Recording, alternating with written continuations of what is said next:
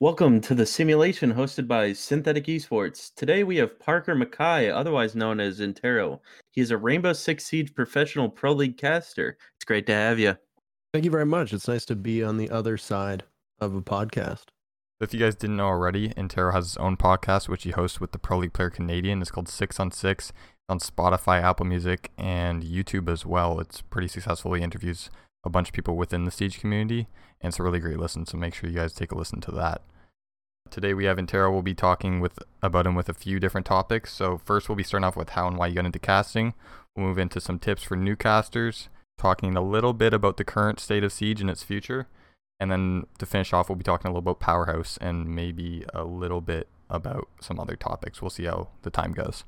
So kicking right into it, Interro, how and why did you get into casting? What was your motivation? And what were some of the first leagues that you were casting?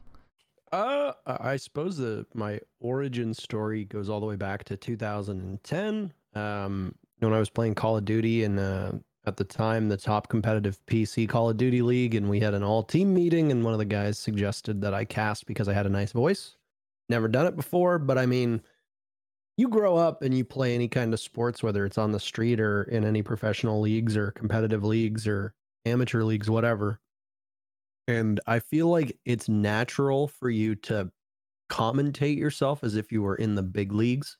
And I did that growing up. We'd play street hockey or we'd play baseball or anything like that. And it's just you've got this narrative running in your head.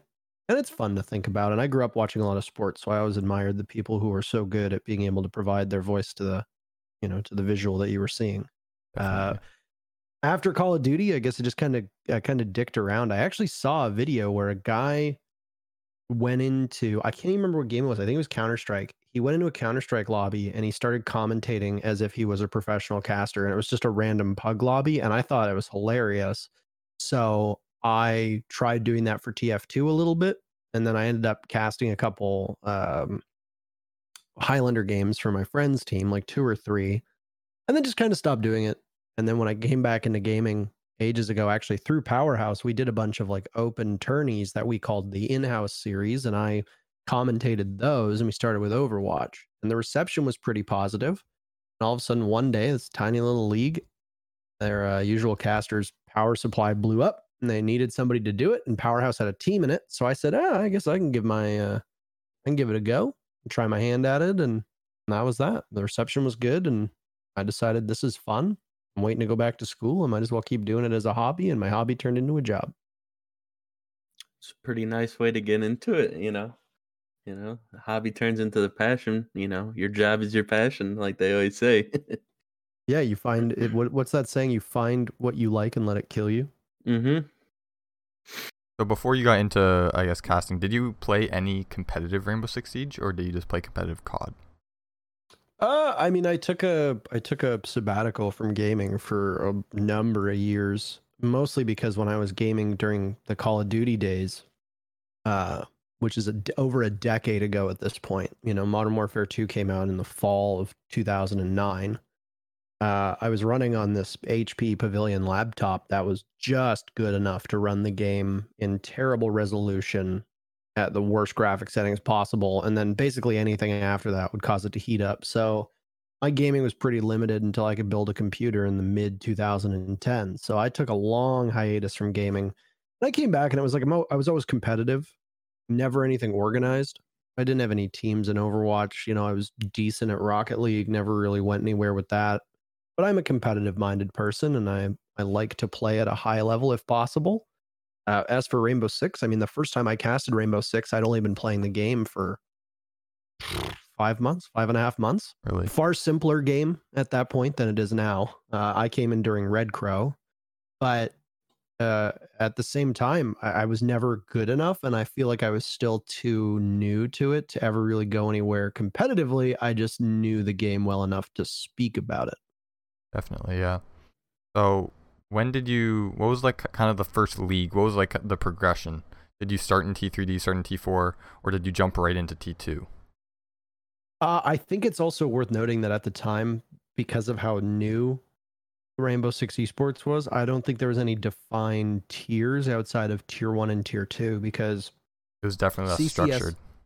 It was no structure. Yeah, it was like the Wild West. CCS had just gotten off the ground when I started casting. I think they'd maybe done a broadcast or two when I did my first cast for the Siege Contender series, which is no longer around. I think it eventually ended up becoming ESA, Really? but I can't remember the exact lineage because ESA existed at one point prior or like after Siege Contender series. Siege Contender series did like 2 seasons and amalgamated into some thing. I can't remember. This is years ago, but I started off with SCS, and I mean, you're talking the Siege Contender series that had 8 teams in it. Most of the players were like high gold through mid plat. I don't think there was more than 1 or 2 diamonds in this league. These were teams that would go out in the first 3 rounds of most go fors at the time. I was not a community caster, so I mean, this was probably like tier 4, if that. The first cast that I did, I had like 8 viewers until the one team finished their match and decided to come watch me, which nearly doubled the viewership. And then after that, there was like almost like a gold rush of small leagues. There was obviously a big interest because the 6 Invitational had just wrapped previously. It ended in February, March of 2017. I started casting in May 2017, I think. So yeah, and then I just worked my way up. Within a couple weeks, I was casting for like 50 or 60 people in some like small thing that Remorse was doing, and then and eventually I got noticed and CCS picked me up, and I started casting CCS in July, if I remember correctly. Wow. Which So at that point CCS would have been tier 3. it all came pretty fast to you then, I guess. For the most part, I guess. Yeah, I mean, it was, like I said, it was a gold rush. It was the Wild West. There was a new frontier, all of those good old American style metaphors that you can use here, because at the time, outside of Kicks and Bloodbath, Panky had left. Punji never stuck around. Emzo was doing whatever in CCS. Milos had never cast anything outside of LAN events, and he'd only done 2, I think, at that time. And I mean, there was Fluffy and Talon casting CCS, and then Tamies and Rams were the only 2 community casters for ESL. It was slim pickings at that time. Wow.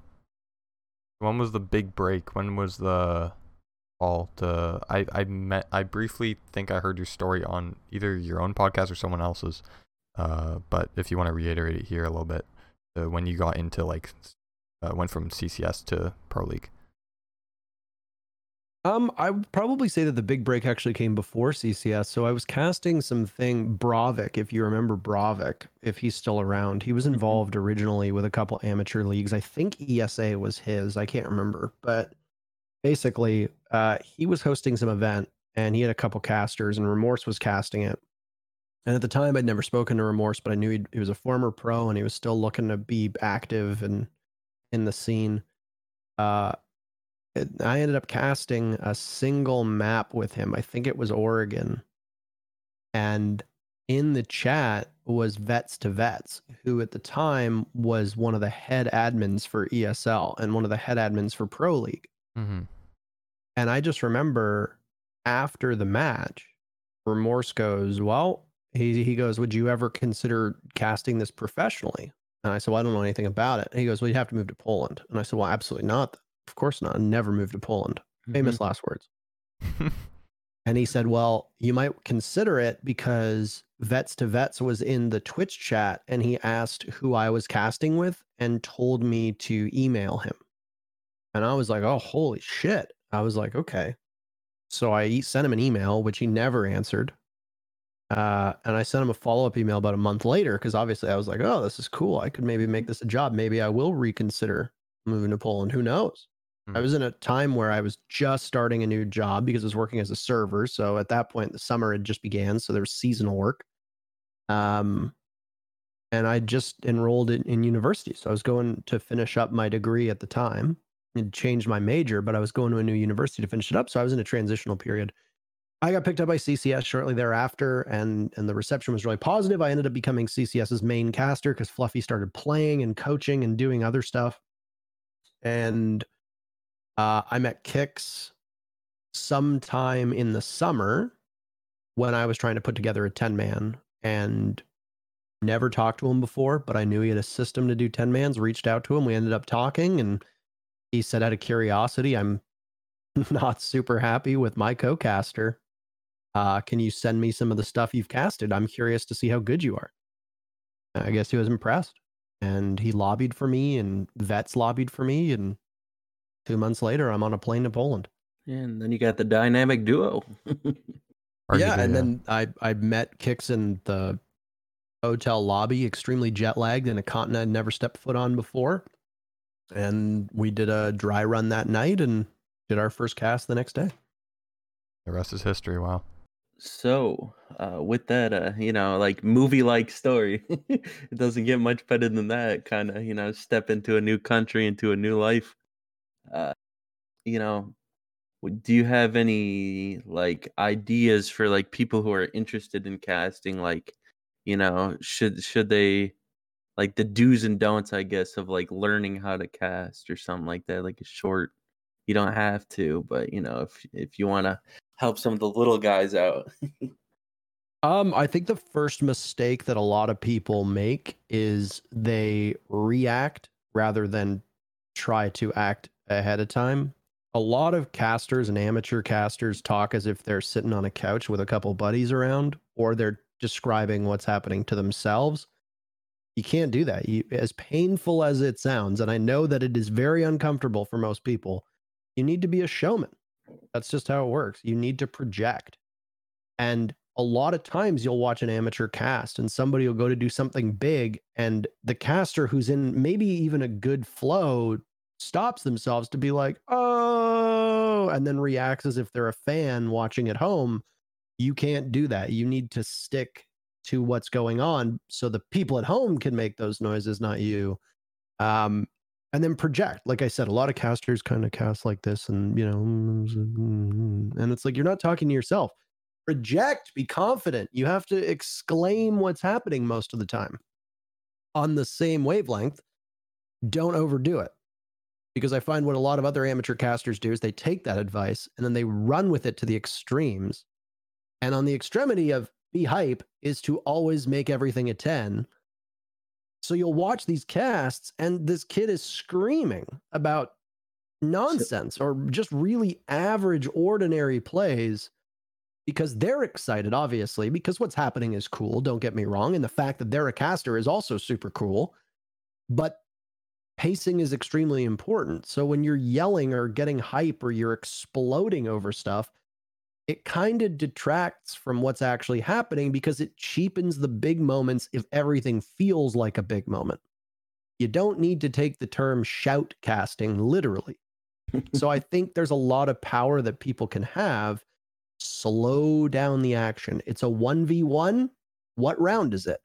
What's at stake? What are the win conditions? You can cast a 1v1 in an explosive manner where everything is super frantic and people feel that, or you can be quiet and inject tension into it and use the silence that people can play off of while they're going to be sitting on pins and needles because they're fans of these teams. You can use that silence and that tension to build up a moment and then explode when there's a conclusion. So yes, you could say it's like emotional range. putting a dry rub on your ribs and then you're watching them cook and then you get that first bite right at the and that's the peak. Nah. It takes it takes time, it's but a very American thing to say. Yeah, I know. But I mean, like who doesn't like ribs? I mean, come on. I'm not a dry rub guy, but I like ribs, I'll tell you that much. Yeah. I mean, you got to have your barbecue with them. That's true.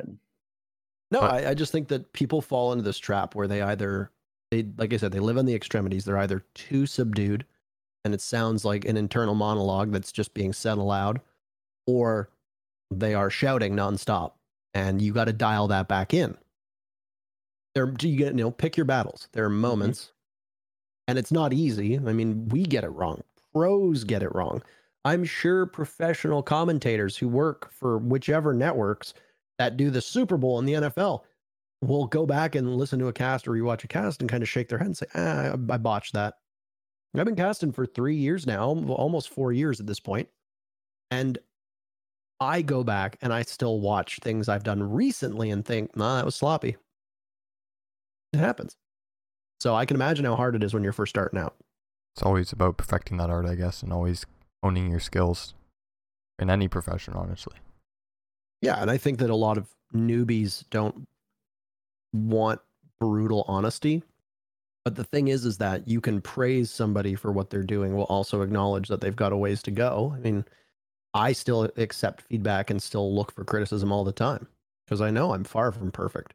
And if I'm far from perfect, and if Kix is far from perfect, and if Sadokist and Uber from Overwatch and Anders and all these people are far from perfect, somebody who's casted a dozen times that is toiling in tier 3 or tier 4, they're far from perfect too. So they should be able to swallow their pride and take that damn advice.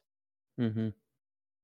So on the other side, I guess, of tips for newcasters, networking is a very big part of making it in anything, and casting, and as a player, as anything. Do you have any networking tips for newcasters? Any how to get your name out there, how to promote yourself, how to build your own personal brand and build your way to success? Do you have any tips in that regard? I mean, I think maintaining an active social media presence and engaging with whichever leagues and the fandoms around those leagues is a good thing. You know, there's a lot of egos across the board everywhere in esports. Mm-hmm. But one thing I found is that a ton of smaller tier 4, tier 3 casters with maybe a couple dozen followers feel like they're too big to meme around on Twitter with the players in their tier 3, tier 4 leagues, and instead are trying to meme around with the pros. And it's like, no offense, but Who are you? Canadian or Skies or Bolo aren't going to notice you if you've got 20, 30, 40 followers and they don't, you know, you're not in their like literal league in both senses of the word. Mm-hmm. But if they're not in the league you're casting, they're just not going to notice you.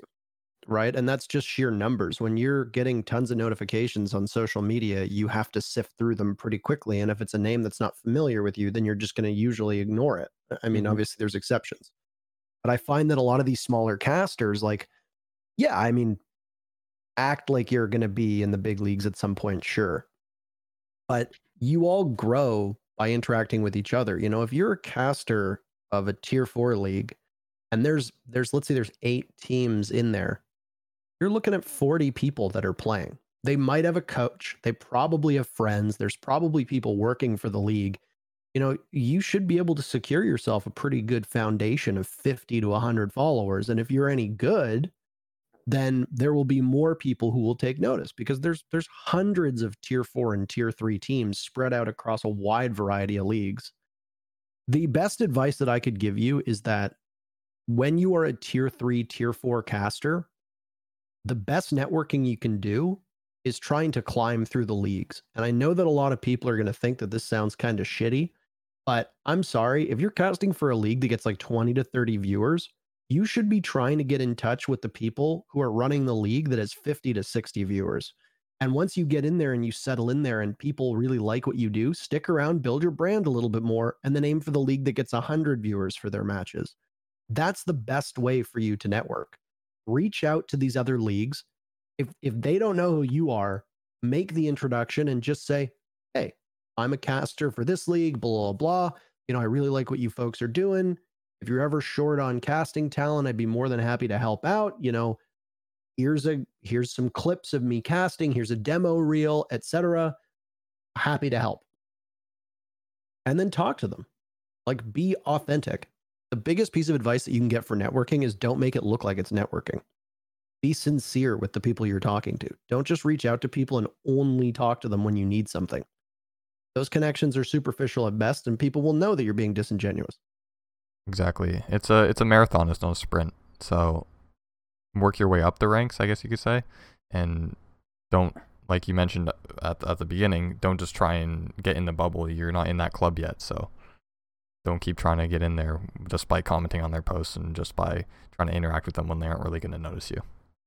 It's not even Twitter too. It's like Discord DMs. Like when I was first starting out, the day that I was in Poland, the day that I landed in Poland after having casted an entire season of CCS, not only casting an entire season of CCS, but also casting a Go 4 and I think something else for ESL, which drew some pretty good viewership. Streaming on my own, being a part of Powerhouse, I was pretty affiliated with the scene, and I think I had 240 Twitter followers, which nowadays is terrible. Most of these T3, T4 casters that I see at least have a couple hundred. Mm-hmm. And it's like, when I used Twitter, my reach and my growth, etc., was terrible at the beginning. You know, it took me like almost a year to hit 10,000 followers, which for being a tier 1 caster on like the main league of a broadcast, that's pretty slow. The best way for you to deal business is in Discord DMs. Messaging teams, messaging players, messaging the league owners, messaging admins, etc. Discord and being involved in Discord servers and Discord DMs is your best ally, not necessarily Twitter. Twitter's mostly for show. That's true. I guess That's you where the could funny say stuff goes on. I guess you It's could for say the Twitter memes. Twitter was less developed for Siege back when you kind of were getting more started. I would say now Twitter for Siege is a lot more popular. There's a lot more people on it. Yes, I would agree with that. But yeah, definitely Discord. I would say Discord's also a little bit more personal than Twitter. Like it's more of a personal connection to someone because you're directly kind of speaking to them. I mean, Twitter is too, but it's more of a public platform, I'd say, than Discord. So, could be maybe building more genuine connections. But on that topic of social media, of Twitter, if maybe we could talk a little bit about media training and media training for not only pro players, but media training for also T3 and more amateur players. What is your opinion kind of on, you're on Twitter, obviously. Everyone sees you on Twitter and you interact with a lot of people on Twitter. What is your opinion about kind of in general professionalism and how you should conduct yourself if you're trying to work your way up as a professional Siege player, Siege caster, or personality in general? I mean, I think that a lot of the time it's just kids being kids and you can't really media train that. The best media training that I can give a lot of people is stop tweeting. And I've given that advice a number of times to people on Twitter where I'll see like these petty little feuds that are going on where they're just arguing back and forth publicly. That doesn't look good for anybody. Even if you're right, all you're doing is drawing negative attention to yourself. And I mean, sure, some people want that. Some people court that negativity and they want to build their brand off of it. Fine. But I feel like if you're a caster, we're not talking analysts, we're not talking content creators. If you're a caster, you really shouldn't be a hero or a villain. You should just kind of exist. And if you want to angle for a certain role, fine. There are people who do it and do it very effectively. A lot of people would see people like Thorin and Monte Cristo as villains of the esports scene. Okay, I mean, that's different strokes for different folks. It works for them. But there's a reason why there's so few casters who have that kind of personality. Like, you look at Kix and I, we have a personality, sure, but we don't really fall into the evil villain or hero category that some people want to do. So I see people, especially in these tier 3, tier 4 leagues, who are trying to make a name for themselves. Very few people genuinely pay attention to them. They've got a couple hundred followers. Maybe they got 1,000 followers top. Some of these T3 players I see got like 1,000, 1,200 followers. Cool. That's a big accomplishment, obviously, for being in the level they're at. But I also see them tweeting really edgy stuff. And when I say edgy, I mean borderline sexist, borderline racist, borderline trans or homophobic. I mean, as a human being, I don't really think there's a time for that kind of stuff to begin with. But if you're trying to make a name for yourself as a representative of a league, as the literal voice of competition and the voice of a league, you need to refrain from doing that stuff. Exactly. I don't care what your opinions are. I mean, obviously, I'm never going to advocate for somebody to hold those opinions. But if they do hold those opinions, then keep them to yourself. There's no reason to broadcast them. And if you feel so strongly that you need to advocate for them, then I feel like you're in the wrong business, because nobody's going to hire you based upon your political waxings on Twitter. And especially when you're in the amateur leagues, whether you're a player or a caster, those tweets are going to stick around. People will screenshot them. They might get archived, etc. I mean, we've already seen a whole host of T3, T4 players struggle to break into the T2 scene because of things they said when they were some 18-year-old dickhead. And like I said, a lot of it's just kids will be kids. But the best piece of advice I can give you is log off of Twitter. People spend so much time on it. It is not real life. It is superficial nonsense that is done for show. It's all theatrics. And unfortunately, I find that a lot of gamers don't necessarily have the most robust social circles, so they make their social circles online, and then Twitter becomes real life because they don't have that same network outside of the internet, Mm-hmm. which becomes a problem. And I don't know how to fix it because a lot of gamers do tend to be quite introverted. Some of them aren't exactly the most socially, affluent people. So I don't know. Maybe go to Discord, have some fun with your friends. Try not to say anything stupid that's going to end up getting shadow played and destroy your career. Or just go outside. I don't know. I mean, that's a good option as well. Yeah. Play some basketball, play some hockey. Who knows? Get off the chair for once. Finding hobbies is crucial, man. The amount of gamers whose just entire identity is I play video games, fine. I know people who are the same way with hockey and traditional sports, but they tend to be a bit more diversified in their friend groups, which goes a long way. Mm-hmm. Gamers just sit at home and they just kind of deteriorate. Game. And it's like, have hobbies. Do something else. Yeah, like all consuming. It's like nothing should really all consume you to that level to where it like hurts other parts of your life. I think it's pretty apparent when you look at some of the younger amateur scene that it does definitely hurt that they don't have other hobbies and they don't have other perspective, because most of the time when I see these hot takes, they strike me, they come from a place of ignorance because they don't have experience elsewhere. So they just say things that they think are true. And next thing you know, I'm getting life advice from a 16-year-old who's won 48 Go4s and is 27-time diamond. And it's like, oh boy. Yeah, it's like I can't wait to get your great wisdom. I mean, I enjoy reading it because I think it's funny. Oh yeah, no, it's hilarious. It's like a self-writing comedy show, sometimes when they get full of them off of basically nothing at that point. Yeah. What do you mean? They have like 17 diamond charms. I don't You're know. true, dude. I mean, the 1,200 Twitter followers, they'll ratio me, but I mean, they might have been diamond 17 times, but I got 104,000 followers and 0 bitches. So, right. Like, who's the real winner here? Yeah, who's got the better ratio, They clearly them. Anyways, so I guess we'll quickly move into the next topic. This is more, so I was more of a Siege player than Day, the other host, but what is your opinions on the current state of Siege? What is your opinion on, is it positive or negative direction? And what is your current opinion on the meta at this time? Go in as far depth in as you want. My opinion on the game is better than it was. So from this new season, Neon Dawn. Yeah, I think Neon Dawn and a lot of the changes that came from the devs have breathed new life into certain aspects of the game. I understand the direction the devs wanted to take it. They want it to be a team-based game. They want to try to inspire people to work together.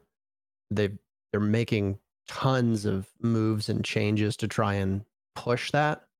The problem is that it's not particularly fun when people don't play together, which is, most games, especially for a community this big. Mm-hmm. And it's even worse to watch. Nobody wants to watch people literally fold back pieces of utility for hours on end. And that's basically what it became. Whether the teams like to play it or not, and whether the people like to play it or not, it can still be entertaining to watch. I don't think we can argue that as dreadful as the Lion and the Ying and Glass metas were on almost every level, they were at least extremely entertaining because they were quick and they were unpredictable, and they allowed teams to position their operators and their attacking lineups in ways that we hadn't really seen before because of what the operators brought to the table. In retrospect, maybe it was a better meta than we thought at the time. I hated the Lion meta, and now I was watching the Jaeger Wamai meta and then the Mute Mozzie meta too, and thinking, man, I'd really love the Lion meta back right now, which I never thought I would say out loud. Wow.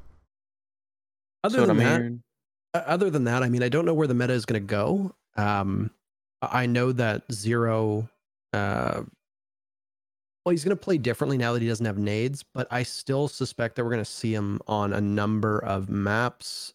Twitch is back on the menu, which is nice. Twitch has been seeing a lot of play in T3 from what I don't know about Pro League, but in T3, She's been getting a lot more play just because of her flash, and Ashe has been having a little bit less play too, even though she got that third breaching round. So Yeah, I mean, I think we might actually see Ashe kind of go down a bit and see Twitch rise. I think we're going to see a lot more Hibana bans because Hibana has flashbangs now, which originally was really weird for Hibana, and everybody kind of criticized, oh, Hibana has flashes, that doesn't really make sense. Like, oh, Hibana has breaches, that doesn't necessarily make sense. Give her Claymore back way back when. But I mean, Hibana can now burn and reset the 380Ss. She can clear out 3 of Wamai's, was it 4 magnets now, which is pretty good. And her gadget is bonkers. Or the changes, I think Hibana is one of the strongest attackers right now. Firepower aside, because I know the Type 89 and the Bearing are really controversial among certain players. But I mean, seeing a lineup that's like Sledge, Maverick, or Ace, Hibana, Twitch, and Zofia seems to be what we're gonna get, because there's still Evil Eye cams and there's still the Banshees in play, so you're still gonna need to bring explosives. And it's never a bad thing to bring lots of explosives because Smoke still has a shield as well. So I don't know. I mean, we'll see how it shakes out. I also feel like we might just see a reversion to the Mute Mozzie meta, because not only did we see the introduction of Wamai change it, but also Mozzie got a nerf, right, by losing the super shorty. Yeah. I'll see how much of a difference it makes. I mean, there's still teams that even in the middle of this utility soak meta were running a lot of Mew Mozzie. So it's wide open right now. I mean, the meta will solidify. Teams aren't really whipping out their strats. They're going to wait for invite. So we've been watching a lot of teams just doing default stuff, especially during the invite quals. There wasn't a lot of new stuff that we saw because teams are really reluctant to show it until it matters. And frankly, beating up a bunch of, golds in the open bracket isn't when it matters. So we'll have to wait to see. What's a hot take you got for like some operator change you would like to see? Like site added, site taken away, change to like one of their items or utilities that they have. That's actually a good point about the gun sights, how they changed all the opticals up and it's totally upended certain operators. Everybody was crying about ACOGs, and what did they do? They just introduced like 4 other different ranged sights, which I think is cool. God, the optics are just such a mess right now. I don't even know how you begin to tinker with them, because there's the 1 times the 1.5, the 2, 2.5, and I get the 3, and it's just like, oh. So I mean, I think that Zofia is too strong. I think she needs to go. I don't know how you change her, because you need explosives. And I feel like if you take away, let's say you take away 1 of her explosives and leave her with 1 explosive and 2 of the concussions, we'll just see Ashe get run in her place, because now Ashe has 3 of the breaching charges, or breaching rounds, technically. Maybe her gun. I mean, Zofia's gun is good, but it's one of those guns that feels better than it is. That's true. It's like the L85. The L85 is not really an extraordinary weapon, but it just feels good. Feels consistent. It's the same with Zofia, right? Like Zofia's gun just feels really good. But in terms of, its time to kill and its recoil and its fire rate, it's a little bit better than middle of the pack, but it's not beating the F2, it's not beating the AK, it's not beating the C70, it's not beating the R4C. So, but it just feels nice. She's a solid operator, and don't get me wrong, like she's great. I just don't know how you get her out of her spot that she's in. She's in the same spot that Lesion was in on defense, where it was never bad to bring Lesion. He had impacts, he denied he denied plants, he had intel, he was annoying, he could be all over the map, and he had a great gun. Safe So how pick. do you change him? Maybe they nerfed him a bit too much. He's seeing some play, and getting the 1.5 times is really good as well. The T5's always been an incredible gun, but I mean, my hot take is that you got to nerf Zofia, but then what do you do about Maestro and Malusi? That becomes the problem, because Maestro and Malusi right now are so good that you want to bring them most rounds, and that forces the attackers to bring 4 explosives, whether they be grenades, whether they be shot out of a launcher or not. Yeah, I got a hot take for you. What do you think about 1 Maestro cam? I feel like 1 Maestro cam is fine if you can't get rid of it. But I feel like 1 Maestro cam that can get blown up is not smart, because if you do that, you just bring an Ashe, and its Maestro is now totally useless, right? Like, True. What if because they touch Ashe the now is, Alda? sorry? What if they touch the Alda? I mean, I don't think the Alda is the issue with him. I think that he's obviously the Alda is a monster, but I feel like the Alda's in a good enough spot where unless you take more ammo away from it, I don't really think there's that much of an issue. You can do two things with it. You can either make its recoil really, really hard, um, or uh, you can change. Yeah, you can take away some of the ammo. I don't know how I feel about single gadgets though. Yeah, I don't think you could really take away one of his cams. I just maybe have the zap cooldown faster or something. There's a couple good changes that you could do with him where it's like you could make it so that he can't see out of his evil eye cams unless he opens them. Or you can make it so that when you go to open it, it opens all the way and then you have to close it all the way instead of doing like the spam thing that people do where it's like they can open it and then close it right away. Move it around. Yeah. And, yeah, You can make it so that when you want to open it to fire the laser, you have to wait for it to open fully, which gives the attackers time to effectively counter it. But then I feel like that might be too strong. I Too honestly don't know. easy, Yeah. especially at like the high level. Like, they'll hear it opening and they'll like get some guy ready to shoot it or something right away. Yeah.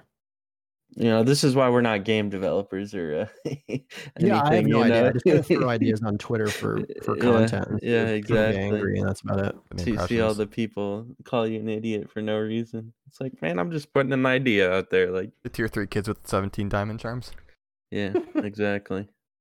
So I guess for our last topic of the night, Powerhouse. Tell us about that. Tell us when it was established. Some info about it. I've seen Powerhouse, but personally, Powerhouse. If you know the league, Siege Cardinal League, SCL. Have you ever heard of that T3 league? I have not. No, I haven't heard of a lot of the amateur leagues. I'm pretty disconnected from them right now. Okay, that's where I first found out about Powerhouse because their roster was competing in it, and then I found out Interrogating owns Powerhouse, and I thought it was pretty cool. So tell us about that. When it was established. I mean, growing up, I always played in clans and teams and guilds and stuff like that. In many ways, because I was not really the most outgoing person, referring back to the whole gamers are introverted, kind of deal. There were periods of time where I had far more friends online than I did in real life. And, it took me until about the end of high school, beginning of university, until I found my groove to really step away from the internet. So I was one of those kids who was always in those communities and that jazz. And I just thought it was really cool that you could have an environment online that was welcoming, that you could meet like-minded people, that you could game with people who are essentially vetted. Because as we've seen community servers across a wide variety of games just shut down, we've moved to this matchmaking system. All form of quality control has gone out the window. Most of the games now that you're playing in matchmaking, you were thrown into a match and you were at the mercy of the 3, 4, 5 other people on your team, depending on what game you're playing, and you just hope that one of them is not a shithead. And that's it. Or your opponents are, shitheads. And I remember the Counter-Strike days. I remember the TF2 days. I remember the early Call of Duty days, the enemy territory days where you would have an admin on, and if somebody was unruly, they just get banned from the server and trash would get taken out right away. It doesn't really work that way anymore. So the idea behind Powerhouse was that maybe we could try to provide a community where there would be good people in it. And, you wouldn't have to worry about going into matches alone or solo queued or, duo queued and then end up with garbage on your team or playing against garbage. Problem is that Discord, for all of its benefits, Discord has absolutely destroyed the ecosystem for gaming communities, because why are you going to join a gaming community with 100 or 200 other people when you can just create a Discord server for you and 4 or 5 or 6 buddies and then just do that, right? And that's essentially what we saw. So we found that we were having a really hard time keeping a group together because, we'd have 30 people in the Rainbow Six community for Powerhouse. But then we'd go to game up and 1 or 2 of those people that we'd be gaming with would be annoying or would rub somebody the wrong way. So that person who got rubbed the wrong way would literally just leave and create their own Discord server. And now they'd bring 2 or 3 buddies, and it's like now they're gone from our community. it was really challenging to keep everybody together. So we kind of repurposed Powerhouse and we said, okay, we'll focus more on a stream team and competitive teams, and we'll be essentially like a feeder to the bigger orgs where people that are competing in the T3, T4 leagues can come to Powerhouse, compete under a relatively known among the lower level, of Siege. Mm-hmm. And then when they get an offer for a better org, or they get an offer to make money, or they can climb up to T2, T1, etc., then they can use us as a leg up essentially. The problem is that that's exhausting because you have so much turnover all the time, Mm-hmm. and we don't sign anybody to contracts. We don't pay people, and we don't force them to stay. If they Mm-hmm. want to leave at any time, they're more than welcome to. If they win anything, they keep it all. So the problem is that we keep having turnover where it's like we're not really benefiting, and it's just like constant work. And I mean, we lose money because we have a website Mm-hmm. that, I mean, costs next to nothing, and I know we've paid the fees for teams to compete in certain leagues before. So it's definitely not a money-making endeavor, which I'm fine with. But we're just at a point now where I think the ship has sailed for the style of gaming community slash competitive organization that existed 10, 15 years ago. And it's nice to have it around, but I mean, I don't really know what the focus of Powerhouse is anymore. I don't think any of us do. We're just kind of going along with it because there's really nothing to do with it right now. Mm-hmm. So is there, I guess, is there really a vision for it then? Like, well, obviously you talk about the vision in the first place, but as you just kind of said, you're just going with the flow at this point, right? Because obviously having an amateur esports org, Tilde and I, owners of Synthetic, who is much, much smaller than Powerhouse, but we understand where you're coming from with the contracts, with the you're not in this to make money, you're not in this to make a profit. So is there still a vision? Is there still a future for Powerhouse, or do you think it's just gonna end up kind of phasing out? I mean, it's been in the same pattern that it's in right now, this holding pattern for, I don't know, a couple years at this point, right? Like, I don't think there's some grand plan. We don't have an exit strategy. The goal isn't to start eventually, raising capital to make it an esports org like 100 Thieves or something like that. Yeah.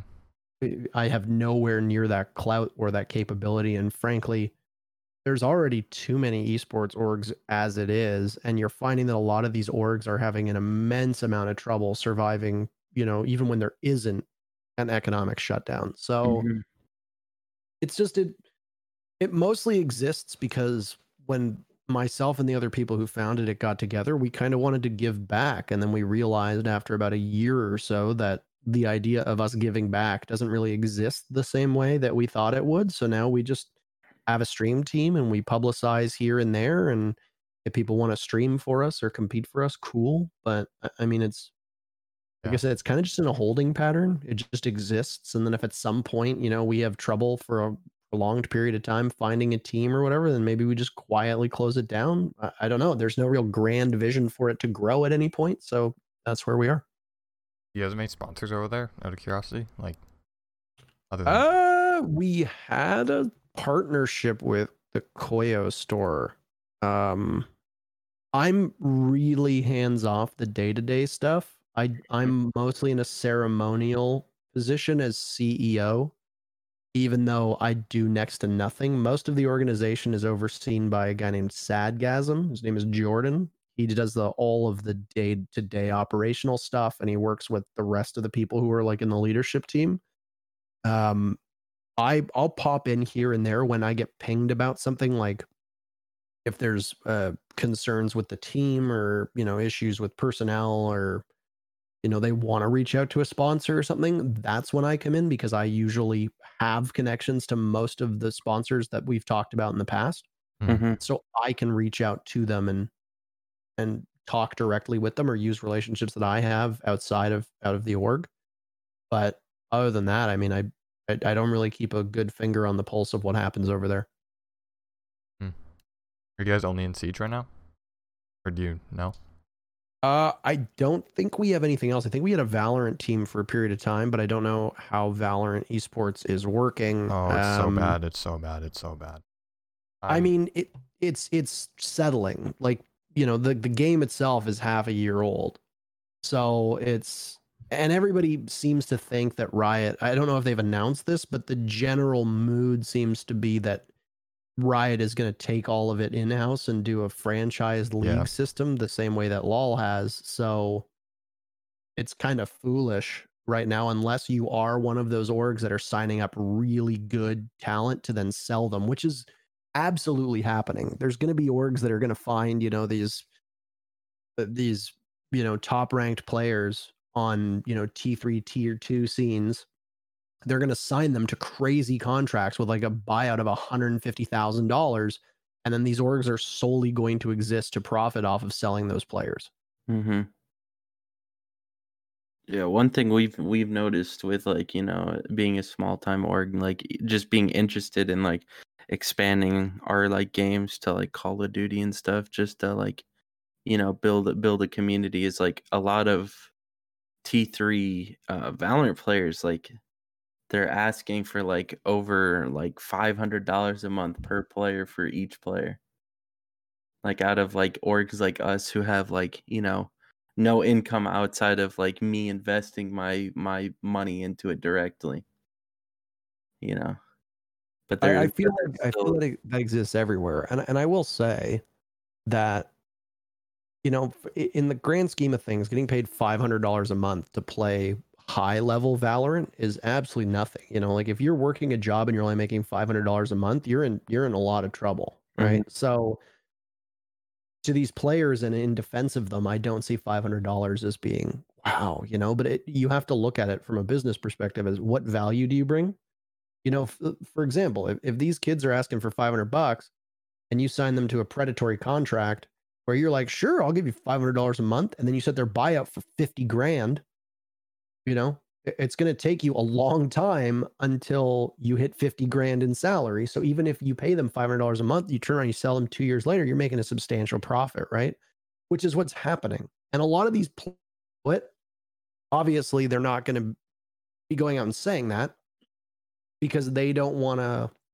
scare away the players and stuff that they're gonna Yeah, be stuck on that team or something if nobody wants to buy them for that price. yeah, and it's tough because people deserve to be paid for playing. It shouldn't be like the old days of Overwatch and Rainbow Six and CSGO where you get paid in, gamer subs. But at the same time, we're having this issue right now in Rainbow Six at the high level where a lot of these players have no personality. They're not marketable. They have no social media presence. They provide zero value outside of the server. And even in the server, they're not playing on a team or at a level that's high enough to win the top events. Mm-hmm. It was something that I said about Tempo and E United was that you look at those rosters, no offense to Tempo. Tempo had virtually zero marketable stars. And E United, they were trying to push Yeti and Alfama, and I think they were doing all right. But you have to ask yourself, are Yeti and Alfama the types of players that can be, huge personalities in a scene? I think the answer is no. Are they worth more than the average player because of what they bring to the table in the server and because of what they bring to the table in terms of personality? Yeah, of course. And I would say that they're more marketable than certain people that are playing on TSM or SSG outside of those teams. Mm-hmm. But when your job is as an org is to try and recoup money because you're almost never making a profit. When your job is to try to recoup as much money as possible, you need to look at marketability. And there are a couple ways to be marketable. You got a great team that's constantly winning. Not only do you have them getting tourney winnings, which you might get a cut of depending on the contracts you have, but you're constantly in the conversation. You're constantly being referenced on casts. You're constantly being talked about all the time for all the good reasons. That gives you marketability. That's great. It's free advertising. Or you have players like Bolo, or you have players like Canadian, or you have players like Foxay, or Easily when he's on the Sonics, that have a pretty big footprint on social media. And you can use them to market whatever you want, whatever product you're selling. If they're charismatic, if they've got a big audience, a big install base, that's free marketing as well for your sponsors. And that's something you can show to sponsors to try and make some of that money back that you're spending on salaries. That's something I tell our management at Synthetic. We're very small, but when I'm picking up a team, it's one of two things. Either you're winning, you're a good team, you're winning, or you have people on the team that are either constantly streaming on social media, have a presence like that, and can actually give us some notoriety. If we're just picking up 5 dudes from the CCS Discord that are no one's ever heard of, it's a bigger gamble than if we're picking up a team that's already in leagues, right? That's already partaking, already getting their own sort of publicity, because it's just so much more of a risk by picking up these nobodies. Yes, it can pay off, but more often than not, you're better off, like you said, picking up someone like, not obviously on T3, but someone like Bolo, someone that's actually streaming and has their own sort of content creation part of that. Because building your own brand as a player, as anyone, is very, very important. And I think a lot of amateur players don't really realize that. And even a lot of pro players don't realize that either, I don't think. No, people don't realize their own value as well. And it's something that even casting talent have spoken about. And I've had this conversation over drinks at many bars after many events with different casting talent that have all said the same thing. Oh, I really wish that I'd streamed more when I was first growing. Oh, I really wish I'd tweeted more. Oh, I really wish I'd done YouTube. Oh, I really wish I'd learned other games. Because people realize that this is not a job where you punch in at 9 and then punch out at 5. It doesn't work that way. You 24/7. establish your brand. You have to build a foundation for your own platform. You need to be marketable. Because when you're going to work an event, you have to be able to, big dick them. You have to be able to say, well, I've got this many followers. I've got this much reach. When I stream, I make this much money per day. You look at some of the bigger streamers, and if you want somebody like a Shroud or a Ninja to come to your event, to physically come to your event, not only do you have to pay them, but you have to offset their loss in revenue from not streaming that day. Mm-hmm. So if you look at like Shroud's making, let's say he's making $5,000 a day, $7,000 a day just from streaming, which I know is not true. He probably makes more than that. But let's say he does that. Not only do you have to pay whatever salary he's commanding, how much value you think he has, which is usually quite high, but you have to add in the fact that by him being at your event and possibly traveling, he's missing out on money from those days. So these are all things that people have to think about. And I mean, you look at somebody like Blue. Blue has tweeted about this all the time. Blue is going through a bit of this existential crisis at the moment, if you check out his Twitter, but basically saying that he wishes he'd created more content. He wishes that he'd, while at the same time, he wishes that he'd prioritized relationships outside of gaming. Because eventually, as much as I hate to say it, for all but maybe the top 2 dozen talent in all of esports, this train is going to come to an end. This train ride is going to come to an end way faster than most people think. And this isn't an industry that allows for longevity. You can't just jump into another job that's comparable. You end your time as a caster, you might be going to coach a team and taking a significant pay cut. You might be jumping into working social media. You might go work for a developer or a publisher, and you're back in the suck. You're not working a glamorous job traveling the world anymore. You're working more of a 9-to-5 job, and you're getting paid significantly less. And it's nowhere near as flashy, and you've lost the fame and you've lost the fortune and all the cool things that so many people like about this industry. All of it's gone. And people need to be thinking ahead about that, whether you're a caster or whether you're a player. So in that regard, what's your future plan after casting? What do you hope to do? I'm going to be a fry cook on Venus. On Venus? Yeah. That's a really big plan. Yeah, I'm just waiting for space travel to open up, Yeah, COVID really knocked it back. I just saw something. Elon Musk is like 2026. He wants to have people on Mars. So, maybe by like 2045 or something, we'll have Venus conquered already. We'll see. I don't really know, to be completely honest with you, what my plans are. At some point, Rainbow Six will die. I would like to continue casting. So jumping to another game would be, the logical step. I don't know how long we have in Rainbow Six. And frankly, I'm not in a position right now where I am keen to leave. I like it. I like the community. I like the scene. My confidence was shaken in the dev team with their balancing this year, and I was very open about that. I've been open about that on a number of podcasts and on Twitter because I felt like the direction wasn't clear. I feel like we have a better understanding now of where the devs want to take this thing. And I hope that they continue down that road because nerfing the meta as soundly as they did seems to be a pretty good idea. The game is a lot faster. It's a lot better to watch. And we're in kind of a transitional period. Like a lot of people left Ubisoft over the last year, and I think it's only been compounded by the pandemic. So we don't really know the constraints that working from home has put on this game. We don't really know what the next year looks like. You know, the only information I have about the Six Invitational is exactly the same that the public has right now. Really? So I think there's a lot of stuff up in the air that I'm kind of waiting to see what the answers are to some of my questions before making any definitive decision on what I want to do. But right now, if you put a gun to my head and said you have to tell us, I would say that I'm nothing has changed. I'm sticking around. I intend to stick around for a couple years, with kicks. That's our goal. We don't want to split up. We enjoy working together. We enjoy this game. I like streaming it. I like playing it. I like talking about it. I like making content for it. But at some point, I'm well aware that if I want to stay a commentator, I have two options. I either move to another game when Rainbow Six dies, or I branch out to traditional sports and see how that goes. So those are pretty much my two options right now. At some point, it might change, but that's kind of where my head's at. Well, pretty interesting. If you had to, do you have a preference for that? Sports or gaming? I'm assuming probably gaming, but I could be wrong. I mean, right now I like gaming, but who knows what'll happen as I get older. I do think that gaming is more for the younger generation, where sports is seen as far more legitimate in the eyes of John Q. public and proper adults. That's true. This could just be because esports is still so young, but you look at the people who are the faces of most of these games, and they tend to be younger to reflect the audience. Yeah. Right? You don't see a lot of esports commentators over the age of 40. They don't really exist. Like there's a couple, but they don't really exist, because usually what happens is you hit a certain level and you cash out. You either go work for a developer, or you go work for a company, or you go work for a broadcaster, or you start doing your own stuff, or you start your own company or something along those lines, and you kind of retire from the spotlight. And who knows, I'm 3 years in, traveling sucks. It's great to see places, hate flying all the time. I just want to be somewhere consistent, which has been both a blessing and a curse this year. Mm-hmm. I've been at home for the entire year. I took one plane this year.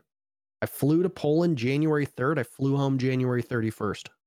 That's the only plane that I've been on this year. It's the least amount that I've flown in 6 years, almost 7 years. It's by far and away the least that I've flown in 6 or 7 years.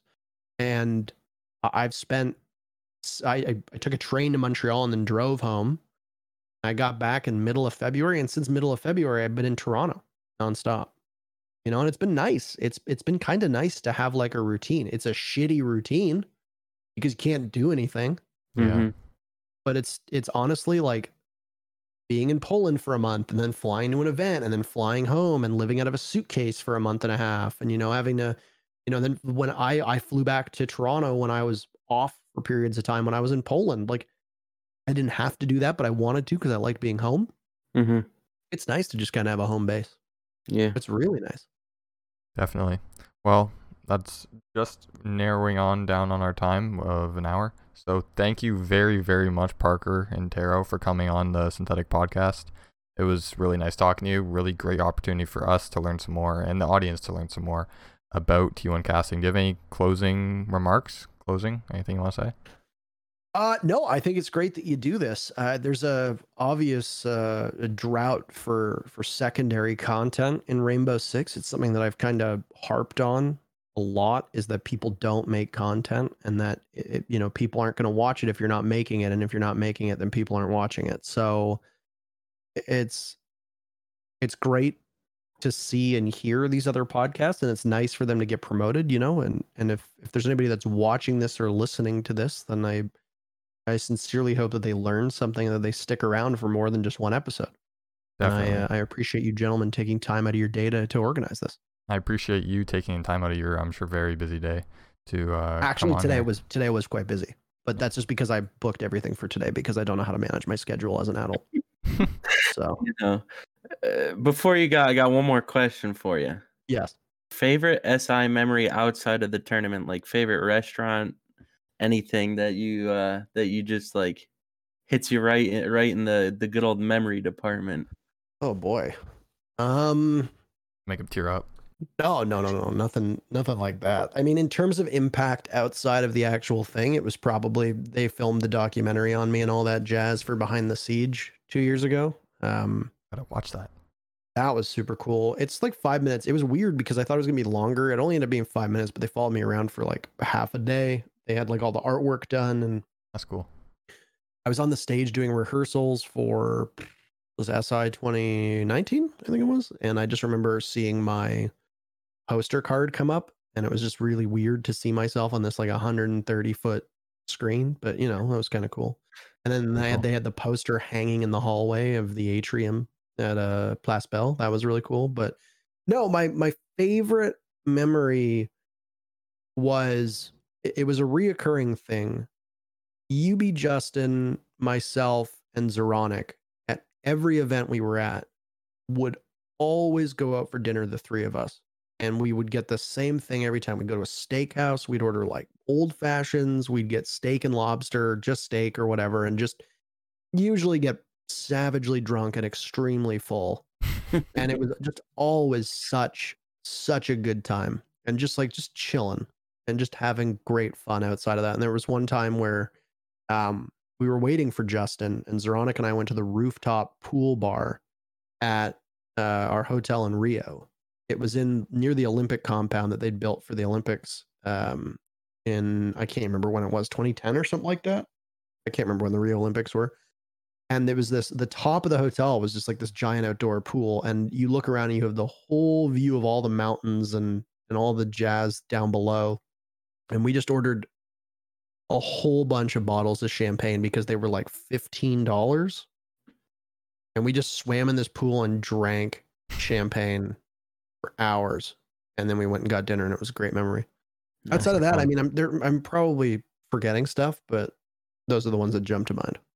Sounds like a lot of fun. Yeah, it was great having you though.